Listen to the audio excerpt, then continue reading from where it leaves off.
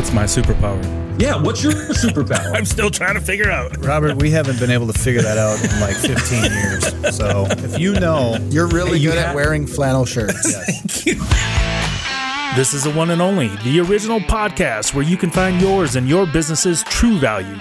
You're listening to Our Value. Brought to you by America's insulation source, IDI Distributors. You want to hear from the best contractors, suppliers, and consultants that dedicate themselves to more than just survival in the business world? Industry professionals that are dedicated to excellence in every aspect of their business. Our Value has them all here to share that same motivation and knowledge with you. Tune in and grow a more successful, profitable, educated, and recognized business. Listen to the Our Value podcast to become the industry leader in your market. Find your value with Our Value.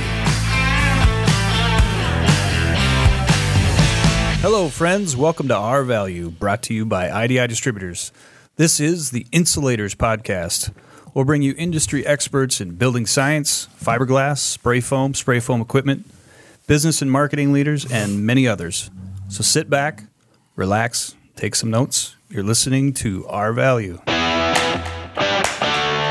I'm Travis Pancake, Sales and Training here at IDI, alongside my co-hosts today, Don Clymer.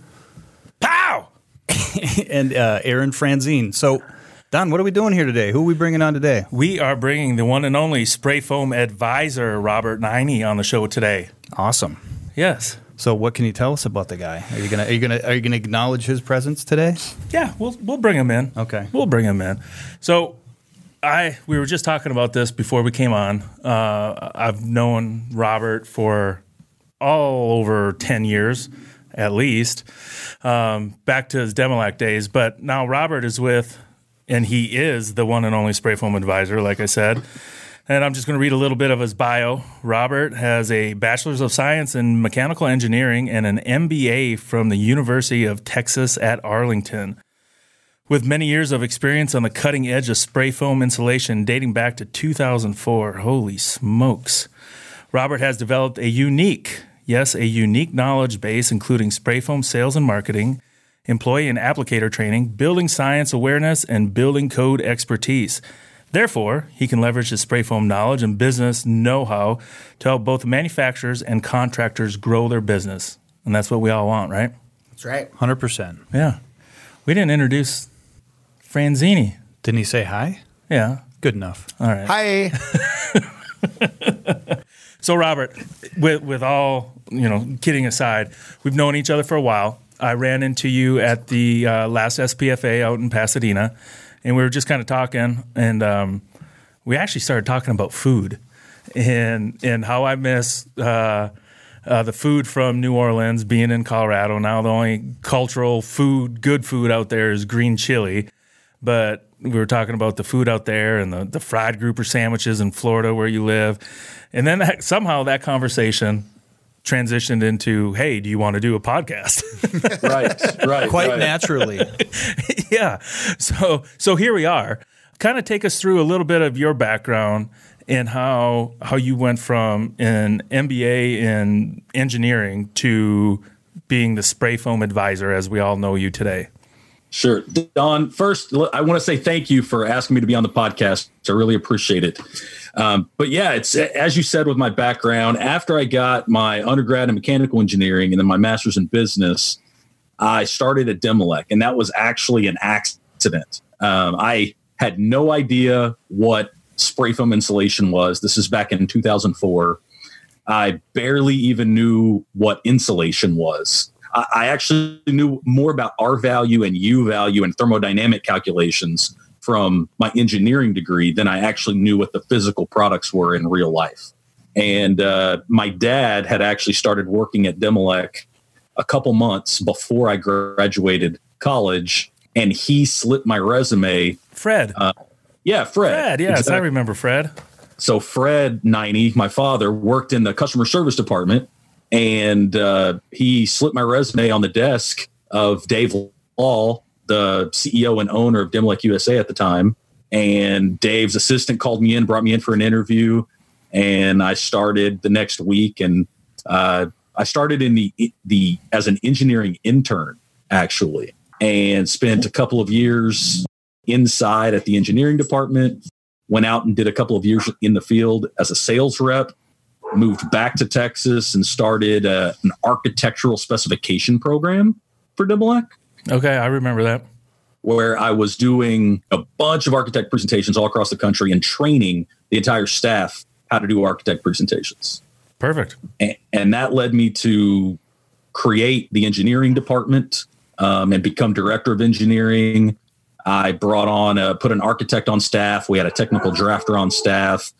We brought a fire engineer on staff. And so I was running a team of about 5, and we managed all technical challenges from sales reps, from contractors, code officials, builders themselves, architects, any type of technical issues related to the way the products could be used in the field came through our department. And then all the product testing to get evaluation reports and to meet code and provide code compliance and all of that documentation. So you've done everything from sales to engineering to architectural presentation. So you're well-rounded in the spray foam industry.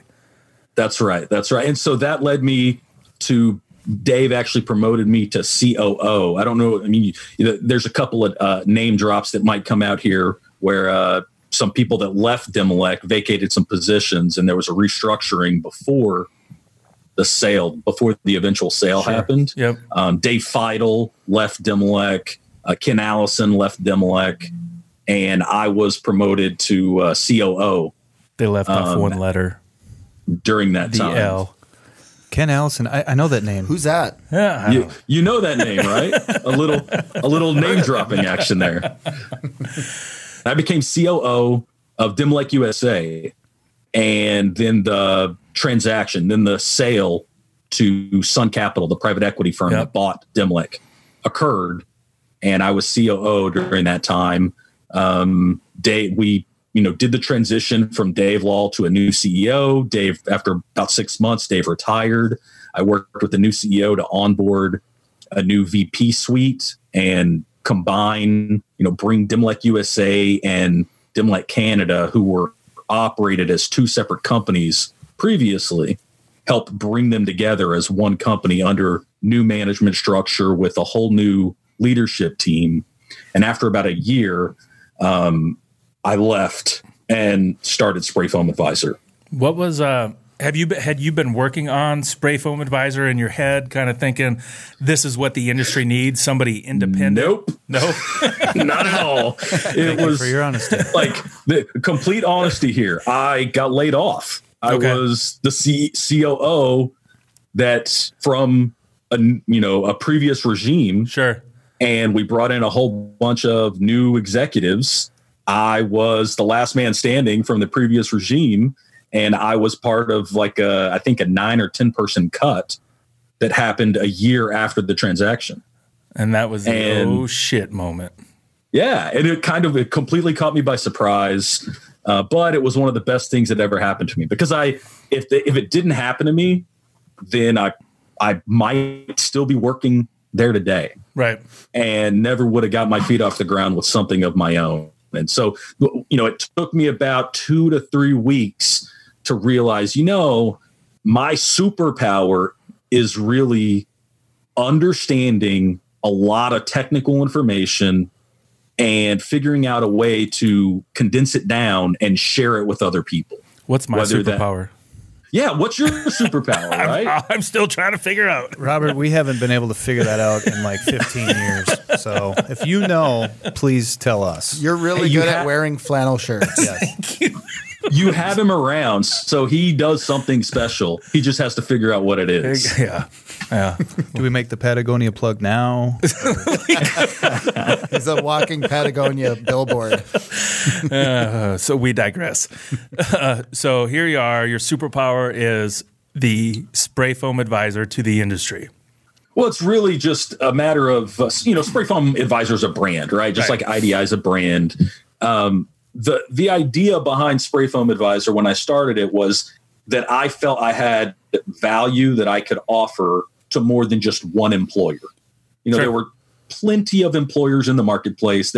I could have gone on interviews and tried to get another job, but I thought I had strong enough value that I could offer to more than just one employer. And so I started shopping around my services as a consultant, knowing that my ultimate end goal would be to build a training and education platform for the industry. When did you become the Spray Foam Advisor? Did you guys already say that in the intro? So I don't think so. 2015 is when I bought the URL, started marketing Spray Foam Advisor. I started writing my blogs in 2015 and started picking up a couple of contracts in 2015. And Nice. are you a one-man band, or do you have a team, or I'm a one-man band. it's all you, baby? One It's man all Wolfpack.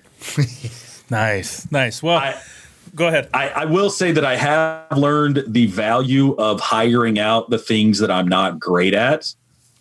And, most of the time I just rely on virtual assistants or, some type of, part-time help because I'm not to scale where I really need a full-time person. And when I do need help, it's typically in an array of different things. So I look for those skills when I can find them. All right. Well, let's get down to a little bit business here. One of the things that Don and I were talking about before the podcast was the topic of skilled laborers, right? Where have they all gone? And I'm citing an article that you wrote, sprayfoam.com from February, about a year ago. So a lot of the information that we're going to talk about today that's where I'm going to get it from. Great article. And obviously we want to dive a little bit deeper into some of those subjects. So one of the things I'm looking at is, where have all the skilled laborers gone, Robert? Yeah, it's a big question. And I don't know what you're hearing from your customers, but when I talk to contractors out there in the marketplace, the number one challenge that I'm constantly being hit with is, where do I find labor? What do I do about personnel? And I'm constantly hearing that as the number one challenge. And when we talk about labor, most of the time we think about it on the applicator side. And it's more than just the applicator side. It's all parts of the business, including, I would say, on the spray foam sales side of things, because there's just not enough knowledgeable people when it comes to these topics to be able to just hit the ground running into these positions. Yeah, I mean, one of the things that my job takes me across the country dealing with insulation contractors, that's the number one gripe. Labor. They're constantly that. How do we find it? If you help me find labor, I'll buy from you. Exactly. Right. But like you said, Yeah. it's sales, it's estimators, it's office help. I mean, there's a shortage of help across the board, not just labor. Right. That's right. Well, all positions ultimately come down to labor. It comes down to some personnel filling a role somewhere. And, the question that I pose in that article, and I did the same, the presentation, the breakout session I did at SPFA this past month in February was about the same topic. And that question that I pose is kind of, more amusing than real, because the reality is we never had the labor to begin with, because the industry's growing so fast and we're an infant, really, compared to other construction trades. Hey, real quick, what do you think the industry is growing at on an average? What rate? Yeah.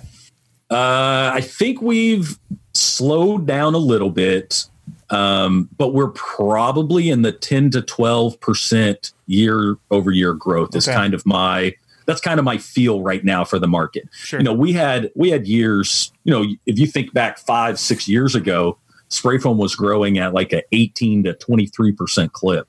Yeah. And it was kind of outrageous. Yeah. I think that slowed down a little bit, but I don't see it stopping. Especially with the increased really, energy codes and all that. No, it's not gonna stop. We'll continue. What do you think has created some of the slowdown? Labor? Size of the market in general. As the market gets bigger, it takes a bigger piece of the pie to make the same 20% clip. Sure. Right. So at a $100 million market space, it only takes a $20 million growth to get a 20% clip. But when you're a $1 billion marketplace, it takes $200 million. Like it's just the sheer size of numbers, I think. Right. So Robert, that's one of the key factors. So you said that there's always been a shortage of labor in this industry. Do you think it's because the demand has outgrown the contractors that can fulfill it? So is that what you were alluding to? Yeah, so that's part of it. And then also, I mentioned the youth of the construction of the spray foam industry and overall construction, if you look at other segments of the construction market, they're also having labor shortages. You look at HVAC contractors, you look at electricians. Electricians are huge, yeah. You know, you look at any skilled labor out there, and they're finding difficulties filling those roles. So how do we fix that? Yeah, that's the big question, right? Right. Like, my opinion, like I have a plan, but it's something that the industry as a whole has to tackle, and we can't wait on. And it's better to think about, you know, why is this important first? You know, what happens if we don't do something about it? Yeah. Well, if we don't have labor 5 to 10 years in the future, then we become beholden to the laborers that are in the industry, to the knowledgeable laborers that are available, which means labor prices go up. That means bid prices have to go up.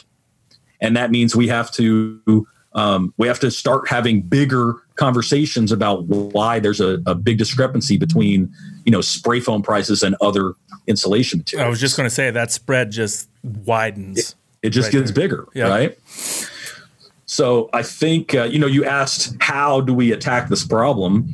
And my opinion is it has to be done across the board at all levels of the industry. It starts with recruiting constantly recruiting new talent from everywhere possible. I was just going to ask, where do you think our contractors should recruit? Yeah. I mean, we're open. I mean, that's like we said, that's our number one gripe from our contractors. Yeah. Do installers use a recruiting agency? I mean, are they going out saying, boy, I really need a job? They can. Do people still take ads out in the paper? Help wanted? I mean, honestly, some of them do. Yeah. So taking ads out in the paper, really electronic papers, right? So Facebook Marketplace, Craigslist, some of these electronic, Indeed.com, some of these electronic websites. That's where, what's the other one? Not Facebook, but the professional LinkedIn. So these are some of the sources that I think contractors are used to using. Well, let me back you up a little bit, because, and I'm kind of going from your article, you know, when was the last time you heard a millennial say, I want to work in the construction trade? So we got to look at this from even earlier than that, right? How do we get the skilled labor interest back into some of the youth, some of the, you know, the high school students, the college students, where, you know, shop class. Well, yeah, I mean, that doesn't even exist in some high schools anymore. Right. So obviously we can do all the recruiting and the ads and looking for labor all we want, but if it's not there, we should start earlier than that, right? We should try to reinforce it from a different level. So, well, the issue is that, you know, how did we get to this situation in the first place, right? And a big factor is shop classes, vocational schools, vocational programs in high schools. They don't exist anymore, right? And you go back, funding has been cut dramatically. You go back 20 to 30 years, our generation, and we were told what? Go to college, get a degree, to go get an office job, to go get a good job. And that good job was always viewed as a white-collar office job. That reminds me of my favorite Super Bowl commercial ever. I can't remember, maybe Doritos or whatever, and it was a little kid, and they're interviewing, and this little chubby kid is like, I want to work my way into middle management. You know, I mean, because that's just what was pounded in her head. Right. That's right. And so that driving force, it drove a big portion of the population into universities and into professional careers and away from vocational school. Combine that with the downturn that happened around the 2007 to 2009 timeframe, and there weren't very many jobs, right? There weren't jobs available in the construction industry because people were being let go and kicked off to go find jobs elsewhere. So we now look 10 years in the future from that, you know, 12, 13 years in the future from that downturn, and that experience doesn't exist in the construction industry because it was all sent off to go find jobs elsewhere, and they're not coming back. And that labor force is now aging and retiring and going away. Bingo. So where are we going to fill this from, Robert?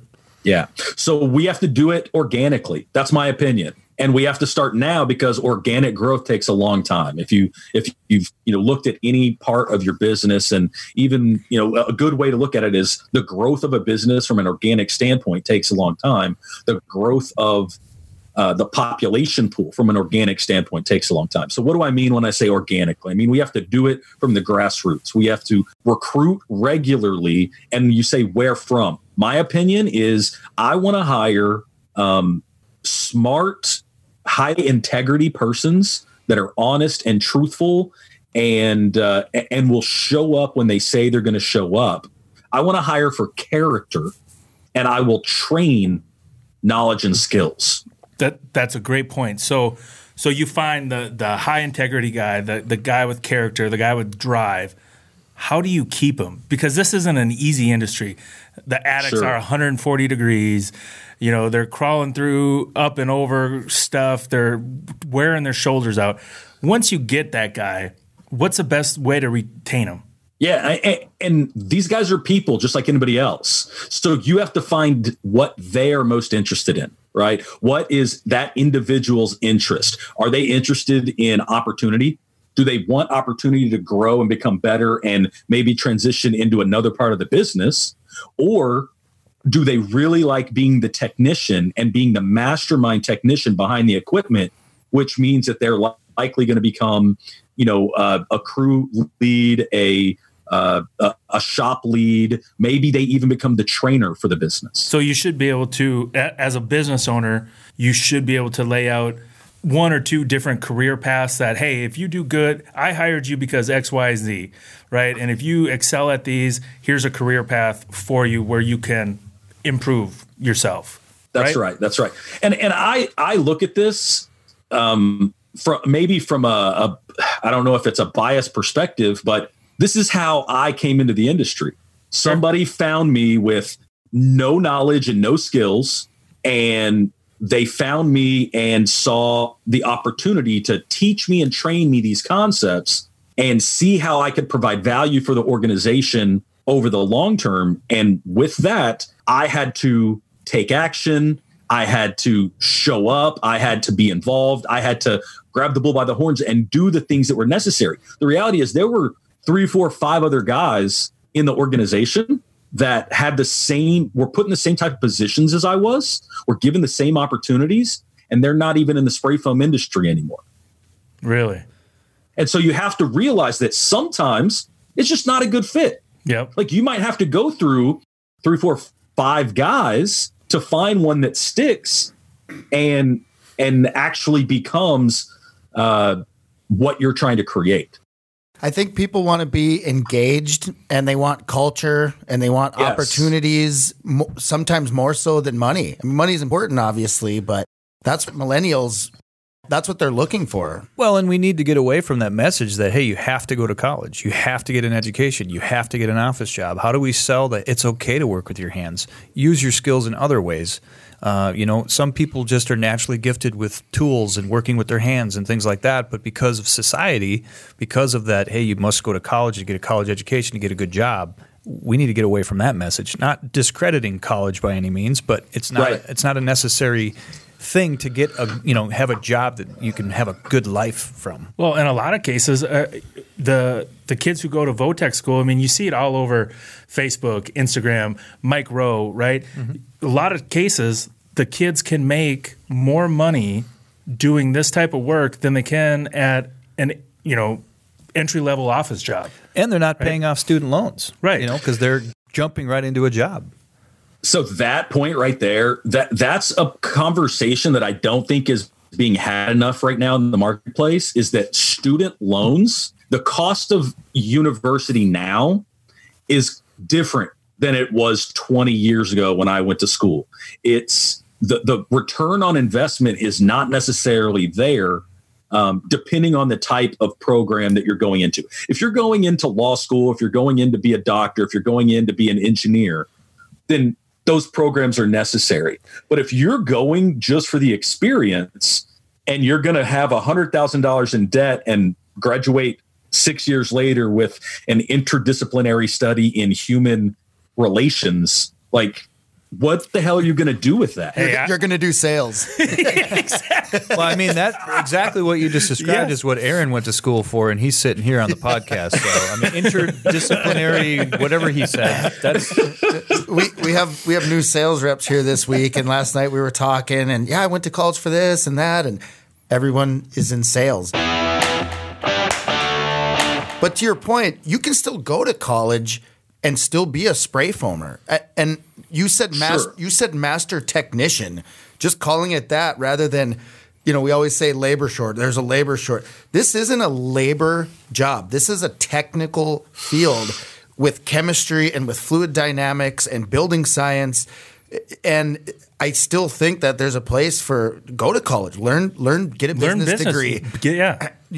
Understand the technical side of it, spend some time in it, and then you'll be equipped later on to either advance or start something for yourself. So I don't want to say don't go to college. Go to college. Oh, absolutely not. Either way, there's still there's room. Value there, but like you said, it doesn't necessarily need to be your end game, right? Your college education doesn't necessarily drive you to your end career. Well, I think it needs to be evaluated based on what type of opportunity that's going to create for you versus the message, go to college because that's what you're supposed to do. Exactly. Right. Yep. This is what we did. This is what you're going to do. And this is what your kids are going to do. Right. It doesn't have to be that way. My best friend from high school went the exact opposite path of me. He graduated. He knew he didn't want to go to college. He went to a vocational school. He became a reefer mechanic. So the refrigeration units on the back of trucks. Oh, he became a refrigeration mechanic. And he works on refrigeration trucks. And he's been doing that now since he was 19 years old. Yeah. You got to be careful with reefer. This guy's from Colorado, remember? So got to be more specific. Colorado, right? Yeah, man. So we get off topic a little bit there. Right. So, okay, let's talk a little bit about, so we've identified the guy, gave him a career path, but what happens if we don't identify that guy and we continue down this path of labor shortage? I assume costs are going to go up. Yeah. What would happen if in 10 years, all the contractors wake up and their labor cost is now 50% higher? We're all making more money. Or more. Guess what, Don? They don't buy more chemical from you. Right. Yeah. They buy less because they're selling less jobs because now the jobs that they have are fewer and far between because their price has gone up overall. Yeah. And it's going to go up faster than inflation. So we create a bigger disparity between current prices and future prices by not trying to aggressively address a labor shortage. True. So other than, us doing this podcast kind of thing, how do we get this message out more? I mean, we have to be telling everybody, right? What can you guys do? You guys interact with thousands of spray foam contractors every year.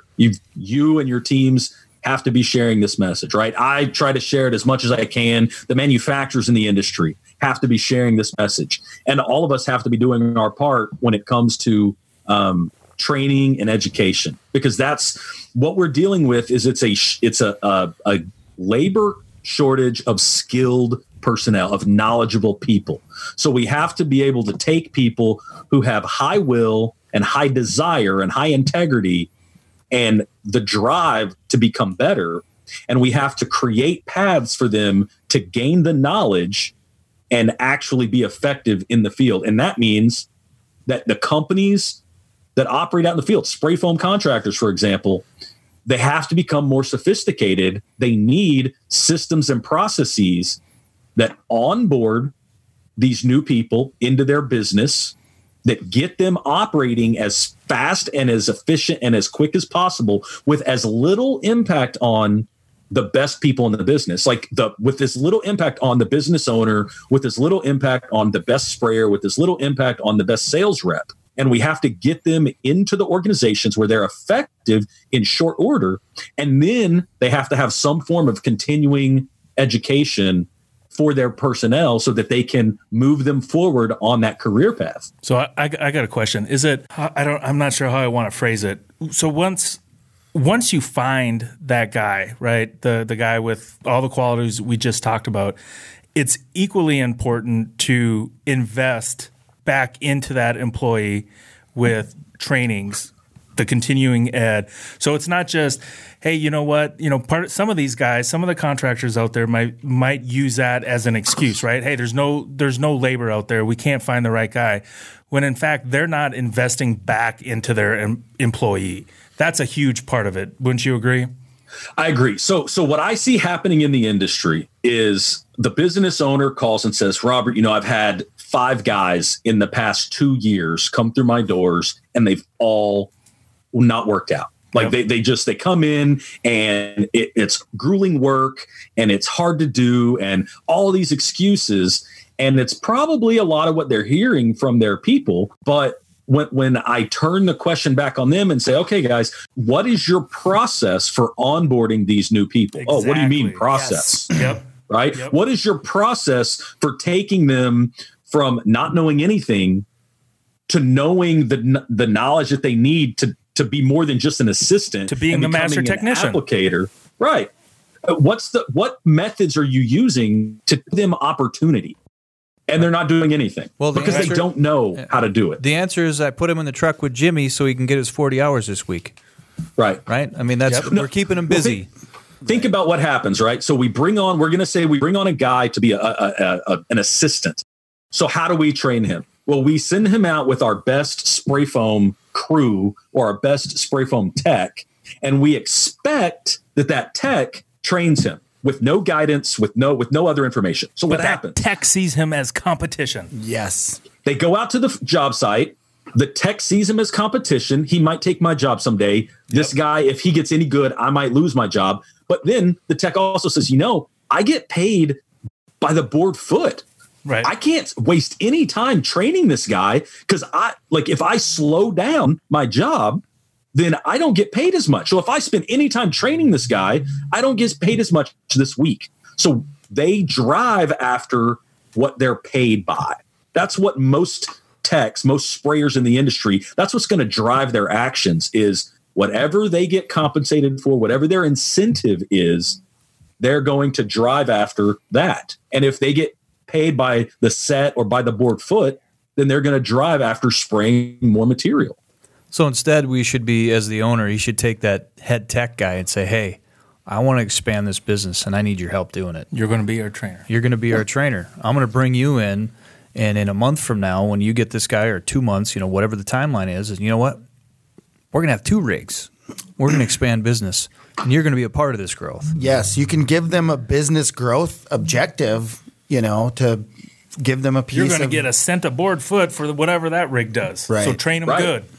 And you can do that if that head sprayer is interested in that type of growth path for himself. Right. Because I've come across a lot of sprayers who are just like, leave me alone. Let me do my job. I'll crank out as much material as possible. But I don't want any outside distractions or responsibilities. I just want this. Right. It ain't broke. And if that's all he wants, then you need to go find somebody else. What you need to probably do is look for one of those aging guys, the guys that are aging out of crawling through 140-degree attics that have been doing it for 10 years, and find somebody like that who doesn't want to crawl through attics, but that can become an amazing trainer.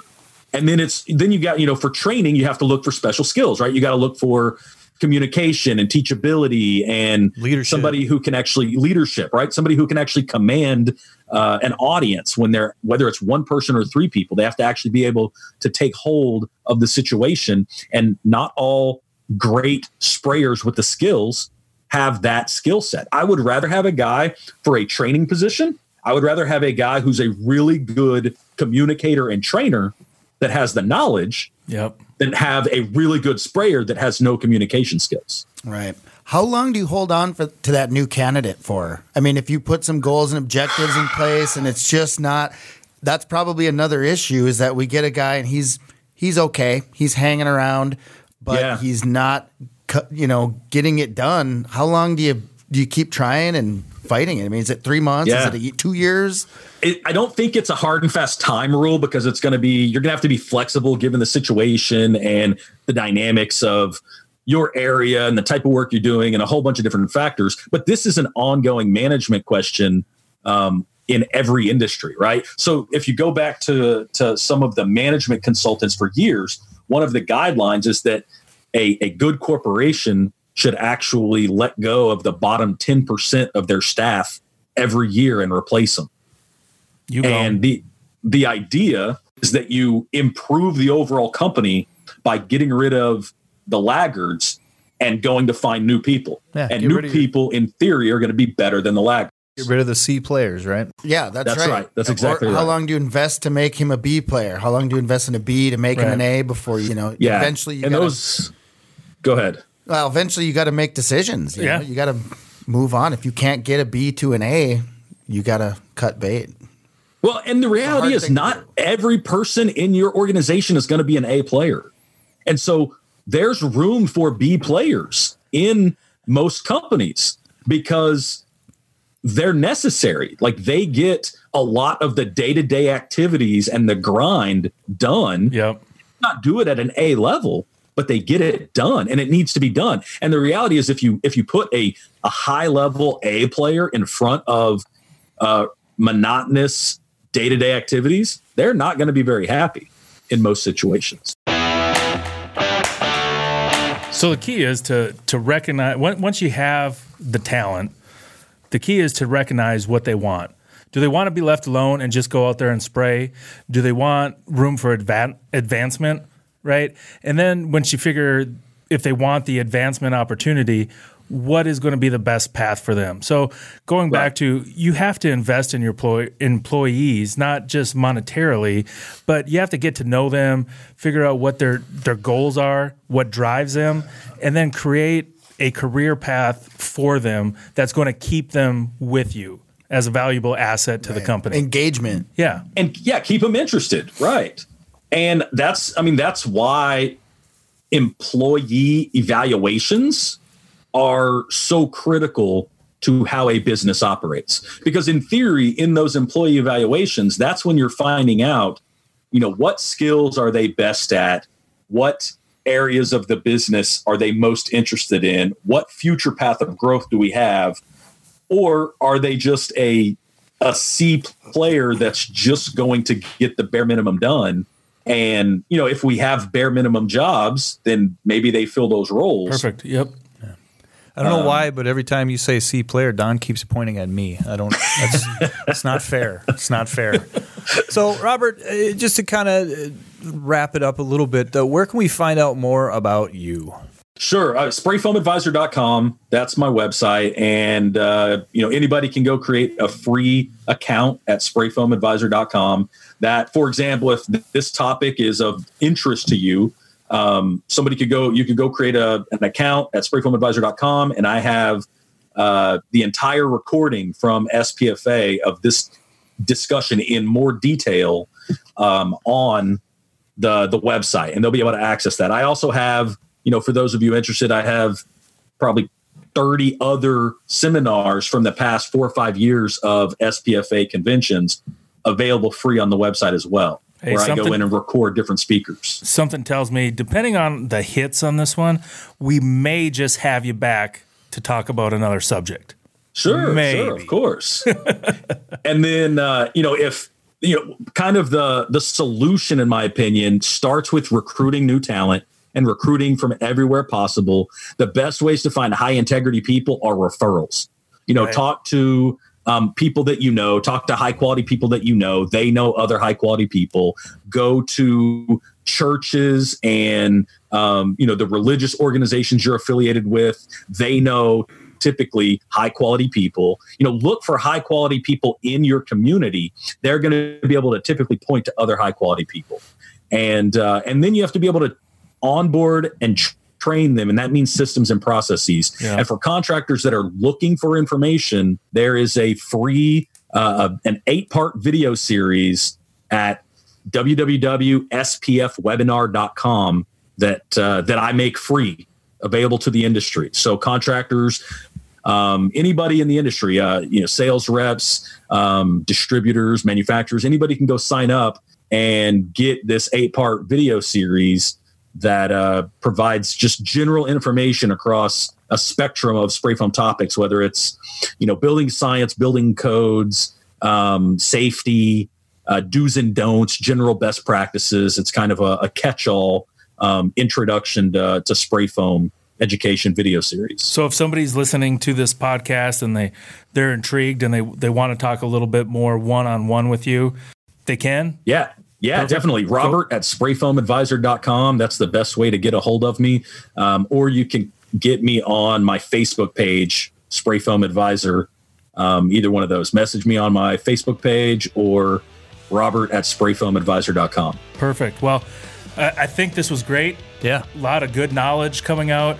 Something tells me we'll have you back on to right talk on. about a couple more subjects. Again, sprayfoamadvisor.com. Pancake, you want to take us away? Yep. You've been listening to Our Value, brought to you by IDI. Robert, thank you. Thanks, Appreciate buddy. your time. Thanks. Cheers.